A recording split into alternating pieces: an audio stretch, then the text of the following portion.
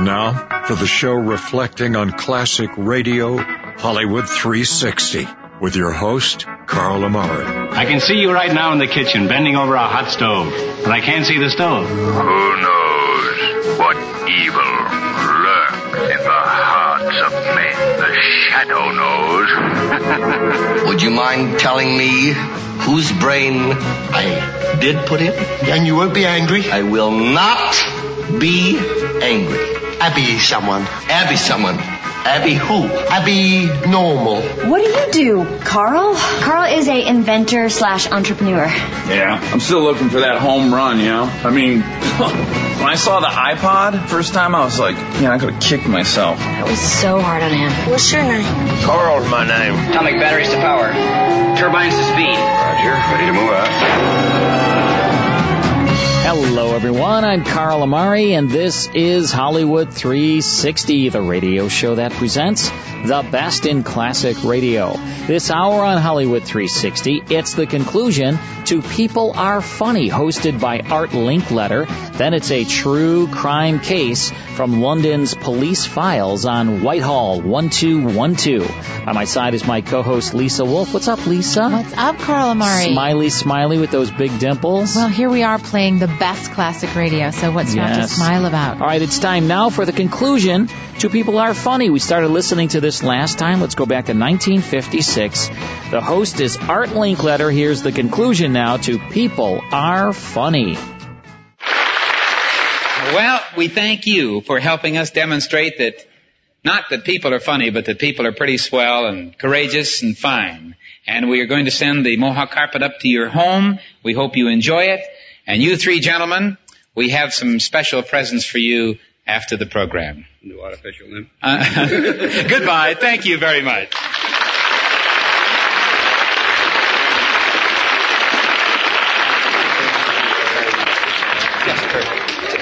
Every once in a while, we come out in the audience looking for some very special guest. And just before going on the air, we told you we were looking for amateur cooks. Do we have any men around here who think they're good cooks? Let's see some hands of men who think they're good cooks. Some over there. Here's a fellow in the front row. Would you stand up, sir? What's your name? Joel Starles. What do you do for a living, Joel? I'm an attorney. And you're a cook? I think so. A good cook? Pretty good. Come on out here, Joel. I'm going to find out what kind of a fellow you are. Come right out up the aisle here where we can all see you. You married or single? I'm single. Oh, you have to cook, don't you? That's right. What's your specialty dish, Mr. Starl? What do you cook if you were going to show off? Chicken. And you've been cooking and you've been hanging around kitchens and taking care of your own meal fixing? Most of the time. I'd like to ask you why, do you think that the men, if they put their mind to it, are as good a cook as a woman? I think they're better. You do? I do.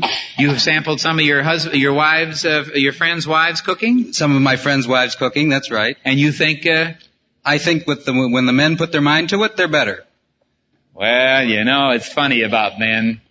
They do kind of feel they can do everything better. And so while we had you outside, before we put you back in the seat tonight, we asked some women here to volunteer to ask you some questions to test what kind of a cook you are. And I want to tell you that if you can answer 5 out of 7 questions by housewives who are now your friends after what you've said to them, you are going to win a beautiful Lambretta motor scooter. The finest motor scooter made. You'll find the Lambretta is great for fun, for economy, and the perfect vehicle for any use. For every single question you lose of the 7 you'll be asked, I have a very interesting thing for you. Miss Penny, will you come out, please? I'd like to have you folks meet the home economics editor of the Los Angeles Examiner, Miss Prudence Penny. Hello, Prudence. We have certainly admired all the wonderful things that you have been writing in the papers about good cooking, and I see that you are standing there with all kinds of things. Now, how many different kinds of ingredients do you have? At least 13, Art. And you have a bowl? Yes, a wonderful mixing bowl and my spoon, and I'm all ready to make that caliente souffle tonight. Now, Miss Prudence Penny is going to make a special new dish that has never been tried before in the history of the world, and we are going to let the women call out the ingredients if you miss their questions, and when she has mixed the dish, you get to taste it. All right, now let's see. Where's our first lady? Would you stand up? Come right in here, Joe. You're Mrs.? Mrs. Marilyn Modnick. From? North Hollywood. A housewife. That's right. Now, what question would you have for our young bachelor? Well, I'd like to ask him what's the difference between a white egg and a brown egg. A white egg and a brown egg. A white egg and a brown egg? The shell of a white egg is white, and the shell of a brown egg is brown. Is a brown egg stronger? There's no difference except in the color of the shell. Well, he said that. All right. You said white egg, a white shell, and a brown shell. That is correct. Who's the next lady? Let's see the hands. This lady right here. Would you stand up? You are Mrs.? Frank Dodderman from San Gabriel. California. Yes. Now, you look like a good cook. Do you have a question for our proud chef? Yes, I do. What will stop a berry pie from boiling over? What will stop a berry pie from boiling over? I never heard of boiling a berry pie. You're supposed to bake them.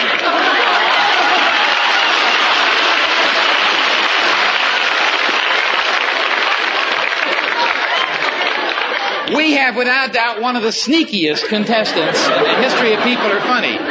When you bake them, you mean, what? Yeah. When you bake a pie, what stops them from boiling over? You take it out of the oven. Prudence Penny. I think he's right. What is the answer? It's hard to go better than that, but my answer is that if you put moisture on the edge of the lower crust before sealing the top crust on, you will find that it will not boil over.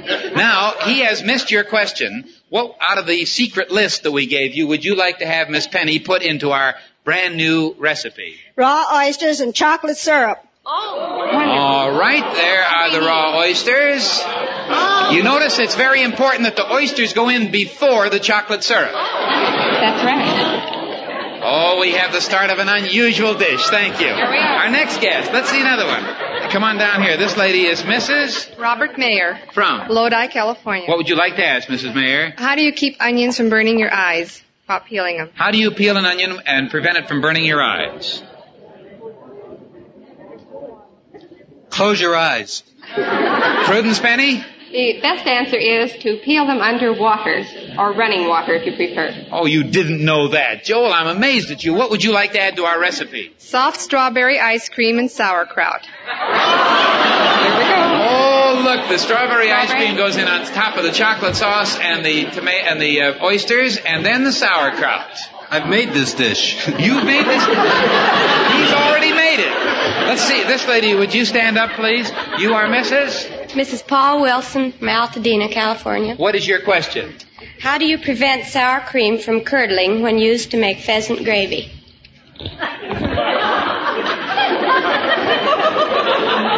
Keep stirring.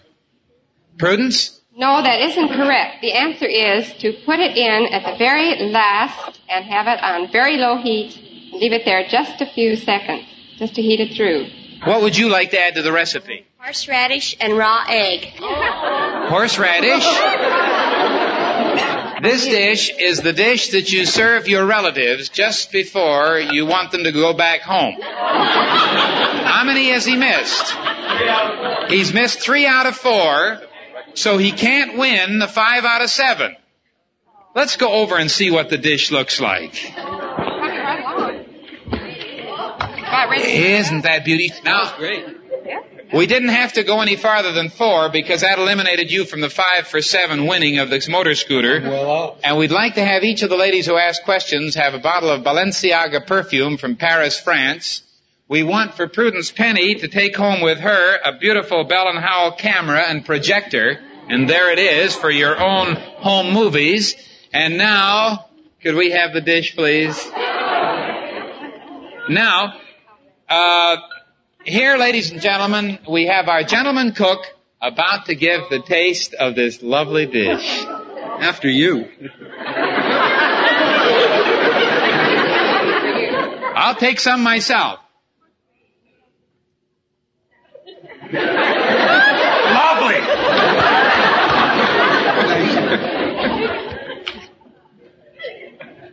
I've made it often. Beautiful thing. Ladies and gentlemen, we have proved that men may be funny, but they better not brag about being good cooks after tonight. So, Chef, we're going to send for your home a beautiful Baker's Pride automatic oven. You can make pizzas and all kinds of baking on it for your own home, better than a wife. Thank you. Thank you very much.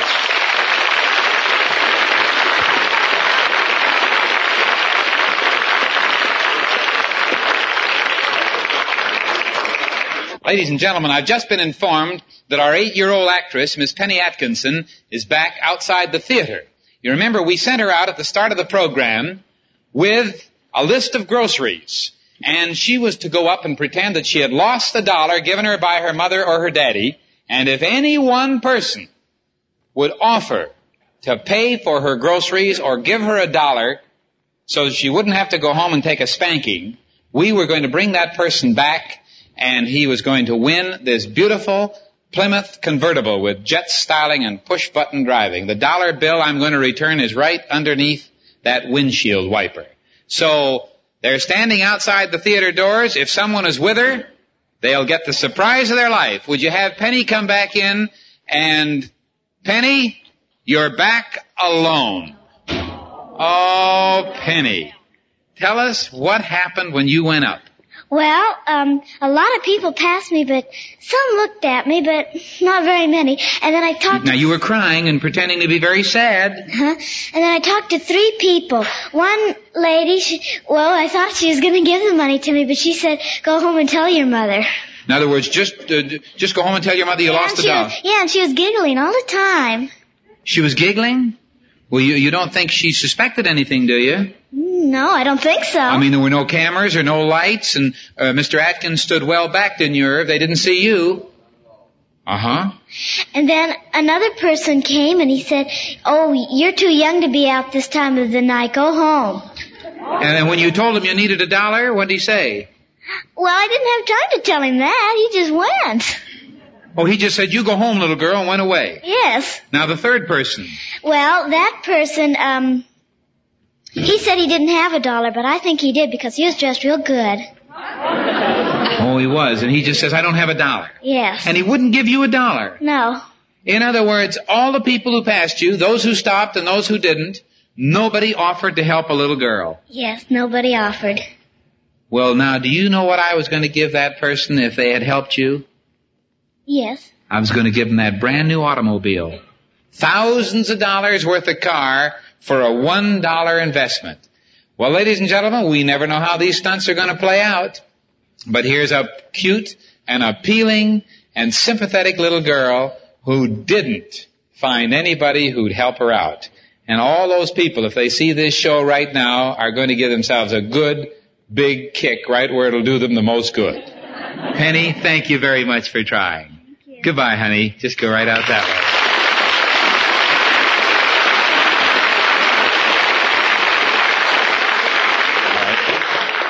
No more for tonight, except a promise for next week, when a year-old baby will decide whether a guest wins a 5-cent lemon or a $1,000 diamond ring. Don't miss this one. Good night, everybody. This program was transcribed from Hollywood. That's People Are Funny from 1956, hosted by Art Linkletter, as heard on NBC. Let's take a break. When we come back, it's Whitehall 1212. Stick around. More Hollywood 360 after these important messages. And now back to Hollywood 360 with Carl Amari. All right, it's time now for Whitehall 1212. This was a crime series that came to NBC in 1951. It was true crime cases from the files of Scotland Yard's Black Museum. It was dramatized with an all-British cast. It was created by Willis Cooper, who also created Lights Out and Quiet Please. Whitehall 1212 was the then famous telephone number of Scotland Yard, the headquarters of the London Metro. This series was hosted by Chief Superintendent John Davidson. He was the curator of the Black Museum. All right, let's go back to a broadcast date of August 31st, 1952 for the Madden family. Here's part 1 of Whitehall 1212. Whitehall 1212.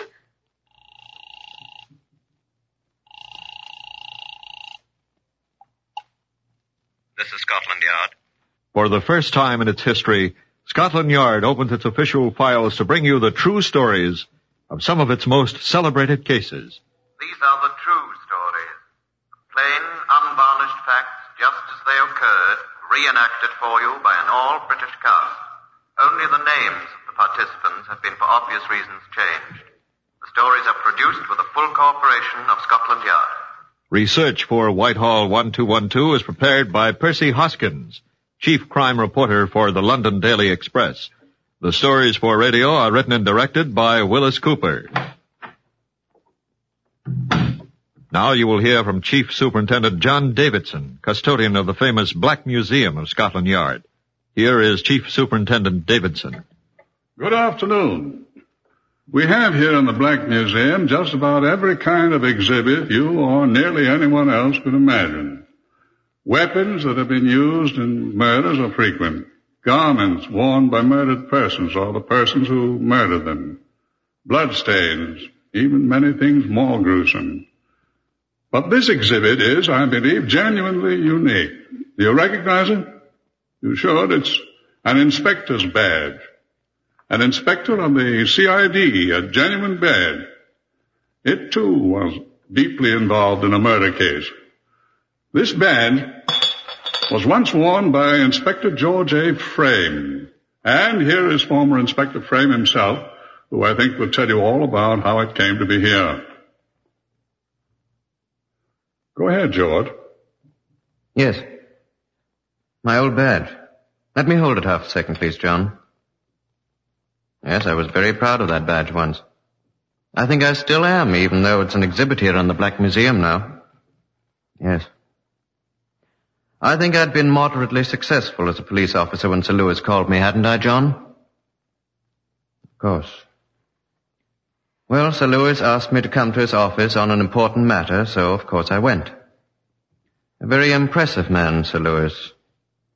I can hear him yet. Something of a mess down there. There's been so much in the newspapers about it and all that we've got to get on it at once. Sit still. The Home Office asked me to assign a good man. Thank you, Sir Lewis. Don't know anything about you. Here, you're a good worker. Work, that's what this will take. Work and common sense, eh? I'll do my best, Sir Lewis. Hope it'll be good enough. I'll try, sir. Yes, sir. Dignity. Dignity is what we need. Competence and dignity. And hard work. What's your name? Frame, sir. This George case you're assigned to now, down in South Loamshire. Know where it is? Don't suppose you yes. do. Well, you'll see. Village named Ward. Odd name, Ward. I think I know... Little village. Man's young son was killed. I remember, sir. Boy about him, a year old. Thought he'd been kidnapped. He wasn't. Found him in the garden. Next morning, murdered. Slashed to death. Yes, sir, I think Had I this remember... local constabulary trap on the case for a week now. Inefficient scoundrel. Regular Dogberry type, I'm going to understand. Village, cock full. Well, sir, no... Done nothing. Newspapers printing all sorts of stories. Well, Scotland Yard, is Scotland Yard asleep, all that. Oh, yes, sir, I've seen Will it all... you stop babbling? The Home Office has been on my neck. Settle this at once, Sir Lewis. Must this go on, Sir Lewis? Get cracking, Sir Lewis. That's your job. Frame, is that it? Go on, settle it. Yes, sir. Don't ask foolish questions. Get down there at once and get it settled. Now, mind you, no nonsense. No friction with the local constabulary and no excuses. Well? I was just... Well, sir, all right. Ward and Loamshire. I'll be off at once. And don't come back without... Why are you standing there with that silly grin on your... Hello. Yes, of course it's Sir Lewis speaking. Get through to the Home Office at once and tell them that Loamshire matter will be settled at once. Got my best man on it. Now, go on, whatever your name is.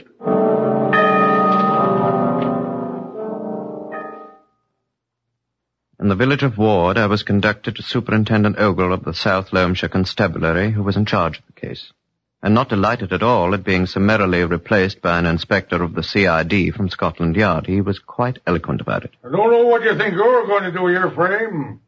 I expect to do my duty, sir. I can dispense with your fine Scotland Yard talk, young man. We have our duty too, you know. I'm sorry, Mr. Ogle. You may address me as Superintendent Ogle while you're about it too. I'm sorry, sir. Coming your fine London ways on me because I'm a man from the Shires. I'll expect proper respect, sir. I'll expect proper respect. I beg your pardon, sir. And whilst you're in my bailiwick, you're to consider yourself no better than one of my constables, too. You're to be entirely under my orders. Do you understand that? I was under the impression, sir, that I am under the orders of the Home Office. I'll stand for no insubordination. I'm not being insubordinate, sir. I'm merely telling you my orders. Was you to make a fool of me? Isn't that the truth? No, sir. Oh, is that a fact? Well, then, what are you doing here, then? What are you doing here? The Home Office has instructed me to try to obtain a conviction in this case, sir. Oh, you're to obtain a conviction, then? I'm to try, sir. I suppose a London man knows more about it than we who live here, then? No, sir, I don't know anything about it yet. All you know is that Scotland Yard says I failed. Scotland Yard doesn't say that, sir. Well, there's been a lot of talk, and I resent it. I'm sorry, sir. Would you mind telling me something about the case? Don't you know anything about it? Well, very little, sir. How much? Only that a child has been found dead, sir. Murdered, apparently. Have you any suspects, sir? That's none of your business. I'm afraid it is, sir. Well, I don't think so. I hope that doesn't mean that I'm not to get any help from you, sir. Am I correct, sir? I'll give you what help we can. What help I have to give you. Well, go ahead, sir. What do you expect me to do? Solve this case for you and then let Scotland Yard take all the credit? I've had about enough. Scotland Yard needs no credit, sir. Well... But the case must be solved, sir. Are you accusing me of inefficiency? Not accusing you, sir. I'm sorry, I've been sent down here by the Home Office. Do you think you're welcome here? You haven't told me what's been accomplished so far, sir. Look here now. Yes, sir. I've made an arrest today. Oh, have you, sir? I most certainly have. May I ask whom, sir? I arrested Elizabeth Wright. Who is Elizabeth Wright? The nursemaid at Madden's house. Madden? Oh, that was the boy's name, yes. Didn't you even know that much? No, sir, I didn't. I expect to know a great deal more by the time I get back to London. And what about this woman, sir, Elizabeth Wright?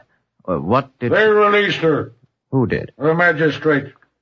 Oh? And do you know what they said to me?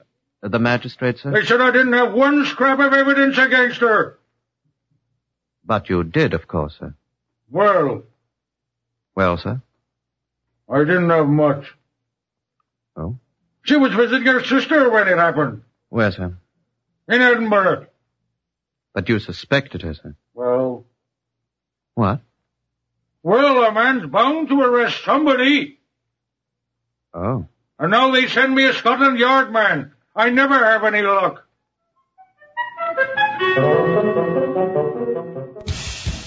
That's the first portion of Whitehall 1212. More after these words.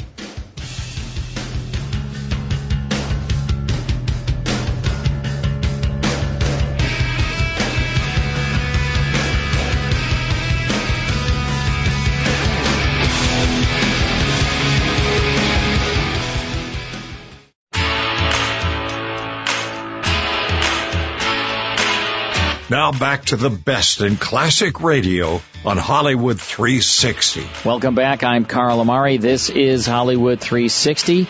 And I want to remind all of our listeners that we have a website for this radio show. It's Hollywood360radio.com.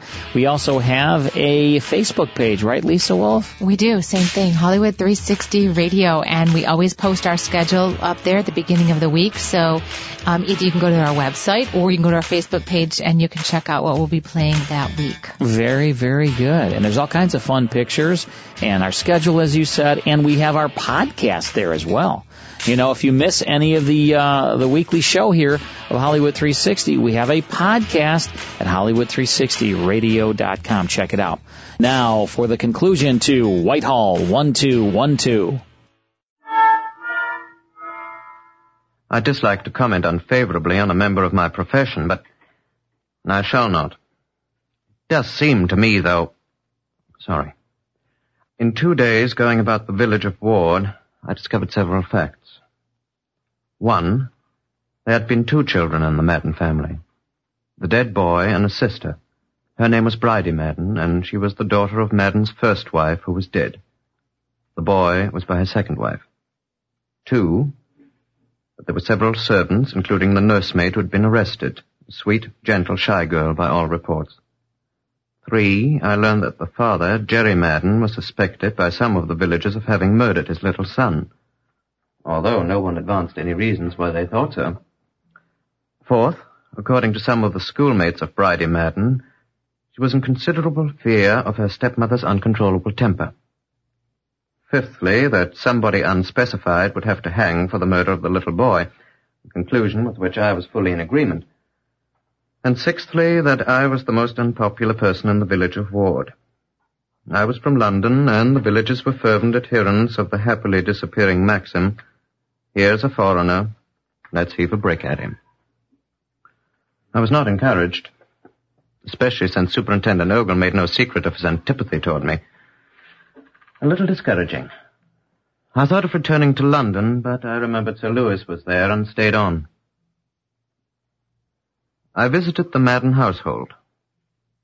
Mrs. Madden was confined in a nursing home at the edge of the village.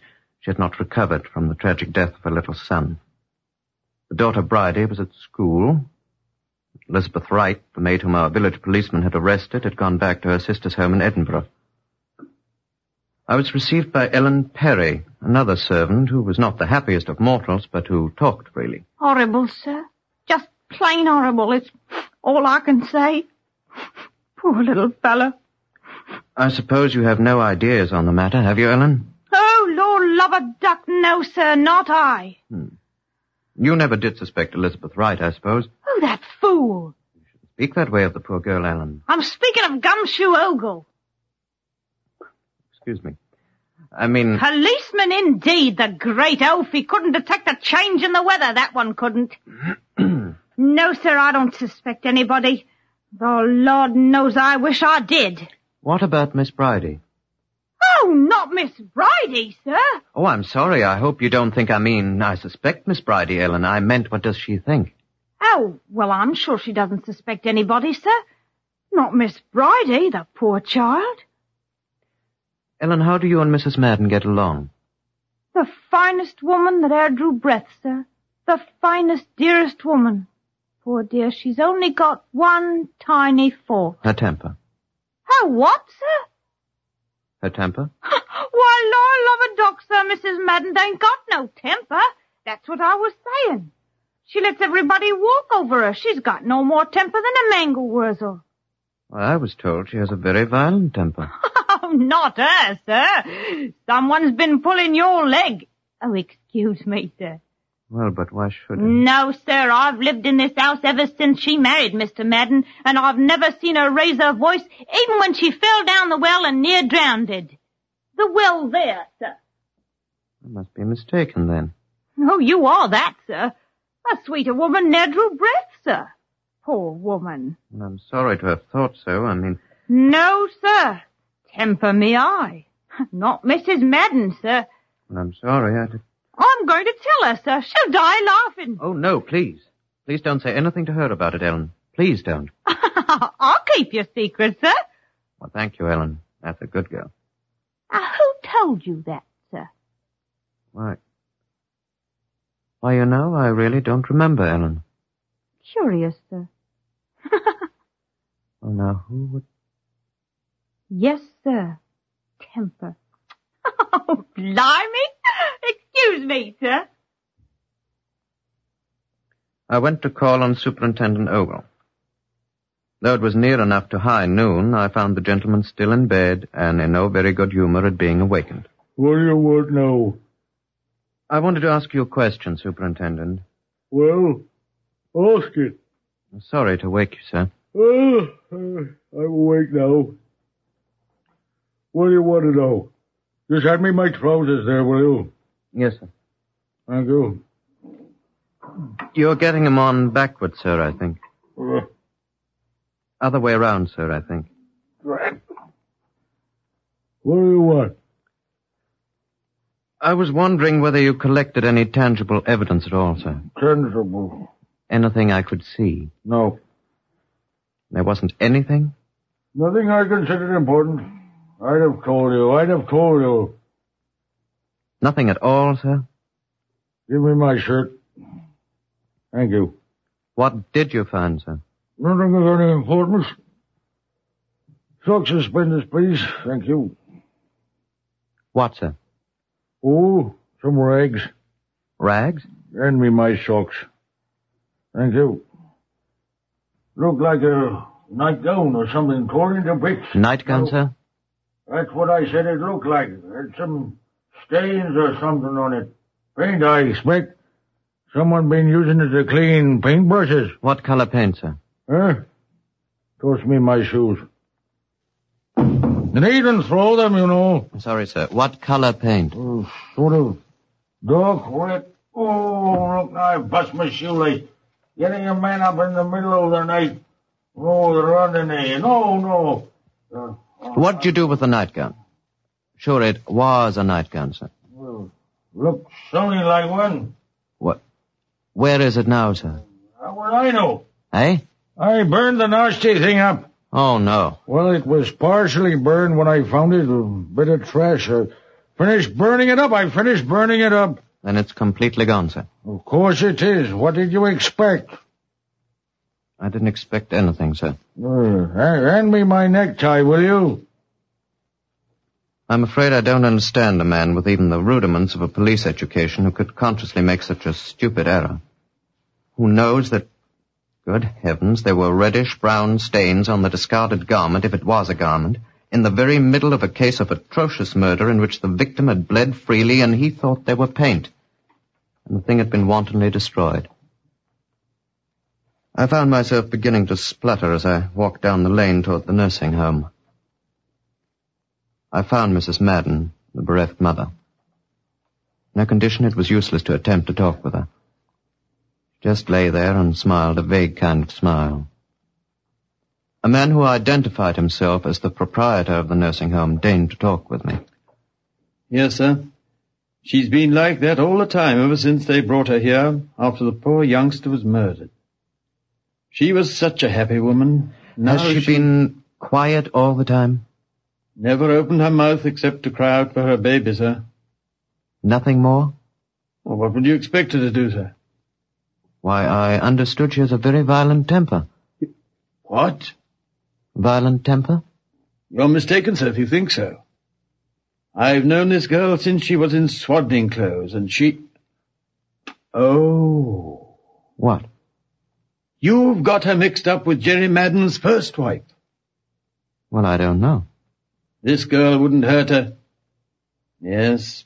You're thinking about the first wife, Bridie's mother. What about her? Bridie? The girl's named after her mother. What about her? Why, she had a very violent temper, sir. Oh, she did. Didn't you know, sir, that she died in the insane asylum? No. Raving and screaming like a lunatic? She was a lunatic, sir. And an idea crossed my mind. As a matter of fact, son, not to be telling lies, but after all, you're a policeman, you won't tell anybody. She was a lunatic. And so was her mother before her. I didn't know the grandmother.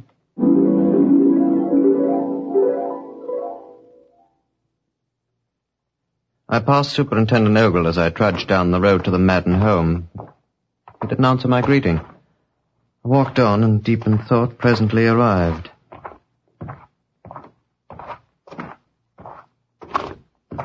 Ellen Perry was in the yard with a basket full of clothing for the family laundry. Afternoon, Ellen, I said. Afternoon, sir. Did you find out anything, sir? I went to the nursing home. You were right, apparently. I told you so. Did you know the first Mrs. Madden, Ellen? Bridie? Bridie's mother? Yes. Oh, yes, I remember her. A crazy woman. That must be the one you was thinking of when you talked about Miss Madden's temper, sir. Yes. Yes, I'm afraid you're right. She died, you know, when Bridie was just a little girl. Yes, I know. Well, now, will you excuse me, sir, while I get on with preparing the washing for tomorrow? Go on, Ellen. Thank you, sir. And so I had time to think a moment alone. I'd done a good deal of thinking on the way from the nursing home, but seeing the preparations for the morrow's wash day, a nightgown, I remembered, a possibly blood-stained nightgown. I thought about the circumstances of the murder.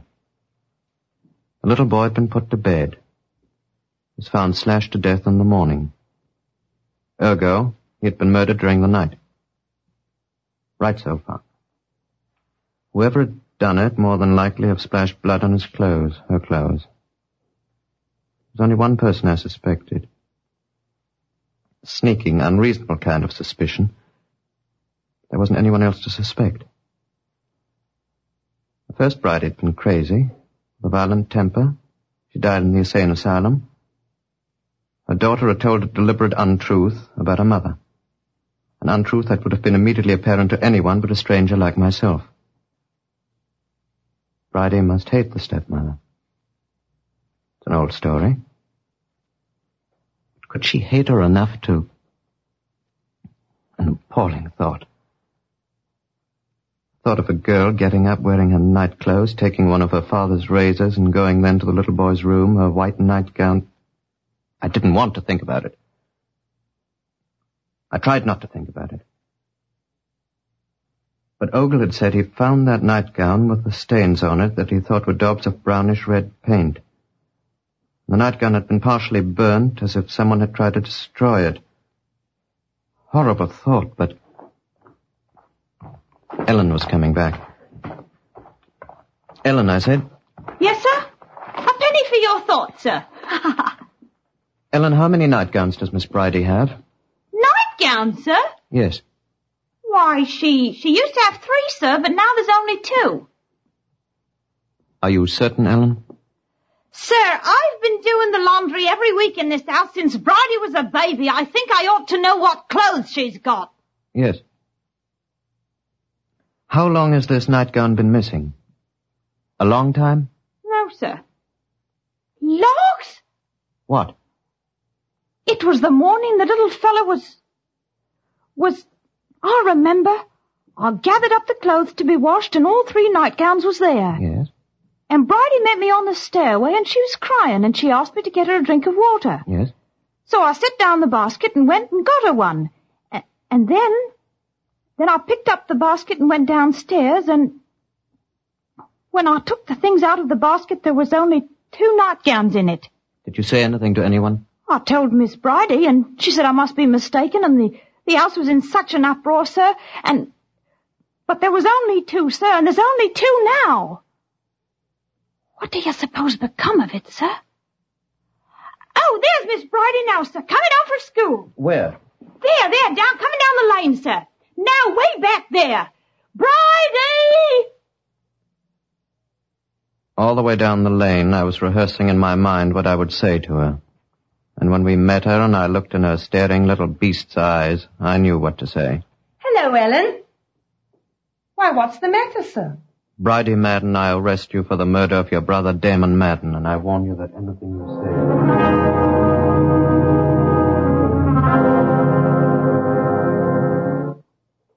I took her to the magistrates to be heard. From the windows of the village schoolroom where we sat, I could see the townsfolk gathering angrily in the streets. I suppose I was not too surprised when the presiding magistrate told me that I hadn't enough evidence, that it was impossible at that moment to remand her for trial. They were far from convinced that the Crown had a case. But, they assured me, we will not close the case now because you have a very interesting theory, but there's not enough evidence, they said. We wouldn't dare to act on such incomplete evidence at this time. We'll not write it off as closed, they told me. If you find any additional evidence, well, we'll keep the case open. And so I came away to London, with Superintendent Ogle of the Loamshire Constabulary marching beside me to the train to protect me from the consequences of my foolishness, he said pompously. I could hear the villagers' boos and catcalls from the train with the compartment window closed. I'd done my best, but I can still see Ogle standing there with upraised hand against the populace, and Bridie Madden standing alone looking after me as if she'd like to murder me too.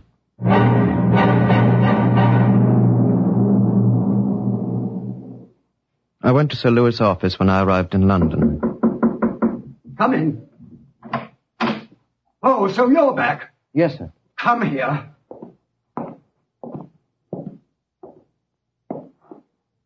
Yes, sir. Well. I did my best, Sir Louis. And a fine monumental mess you made of things. Well, sir. I told you to get a conviction. I was sure I had one, sir. Rubbish. I'm sorry, Don't sir. talk sorry to me, my man. You're as big a fool as that old stone in Loamshire. Sir, that's... There's a bigger row raging now than ever before. Scotland Yard and the Home Office have been made fools of. I'm sorry, sir. Questions have been asked in Parliament, sir. What do you say to that? I'm sorry, sir. I still think we can get a conviction. I know I can turn up more evidence. That girl's as guilty You'll turn up no more evidence. Why not, sir? Because you've done enough to disgrace us all, and I'll have no more of your blundering. I demand your resignation, Inspector Fred. So that's why I'm a greengrocer today. Come and see me if you're needing anything in my line. Goodbye, John. Goodbye, Inspector.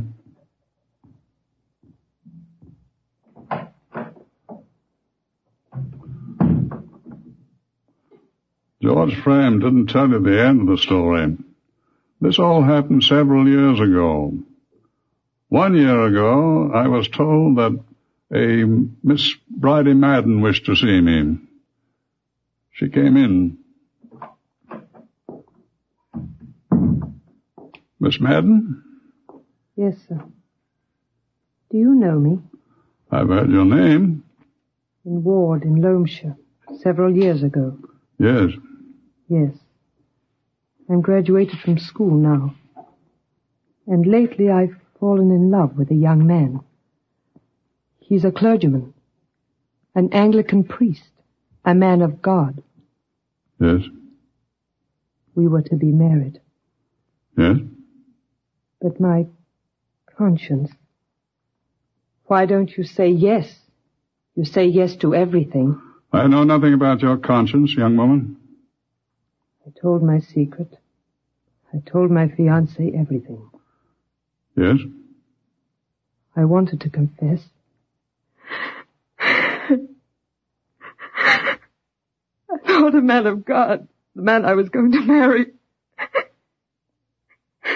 What did the man of God say? He told me to come to the police with my confession. I murdered my brother. And so we took her back to the magistrates with her confession, which she freely made. She'd never been tried. The case was still in abeyance. So Bridie Madden was at last brought to trial. She was found guilty and sentenced to be hanged. The sentence was afterward changed to life imprisonment, and justice was done. But George Frame is still a greengrocer. He handles an excellent line of Brussels sprouts. This is the badge he used to wear.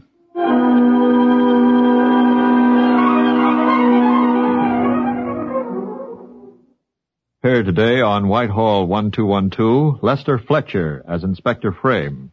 Others in the order of their appearance were Harvey Hayes, Carl Harbord, Guy Spall, Patricia Courtley, Evan Thomas, and Beulah Garrick. Lionel Rico speaking. Whitehall 1212 is written and directed by Willis Cooper.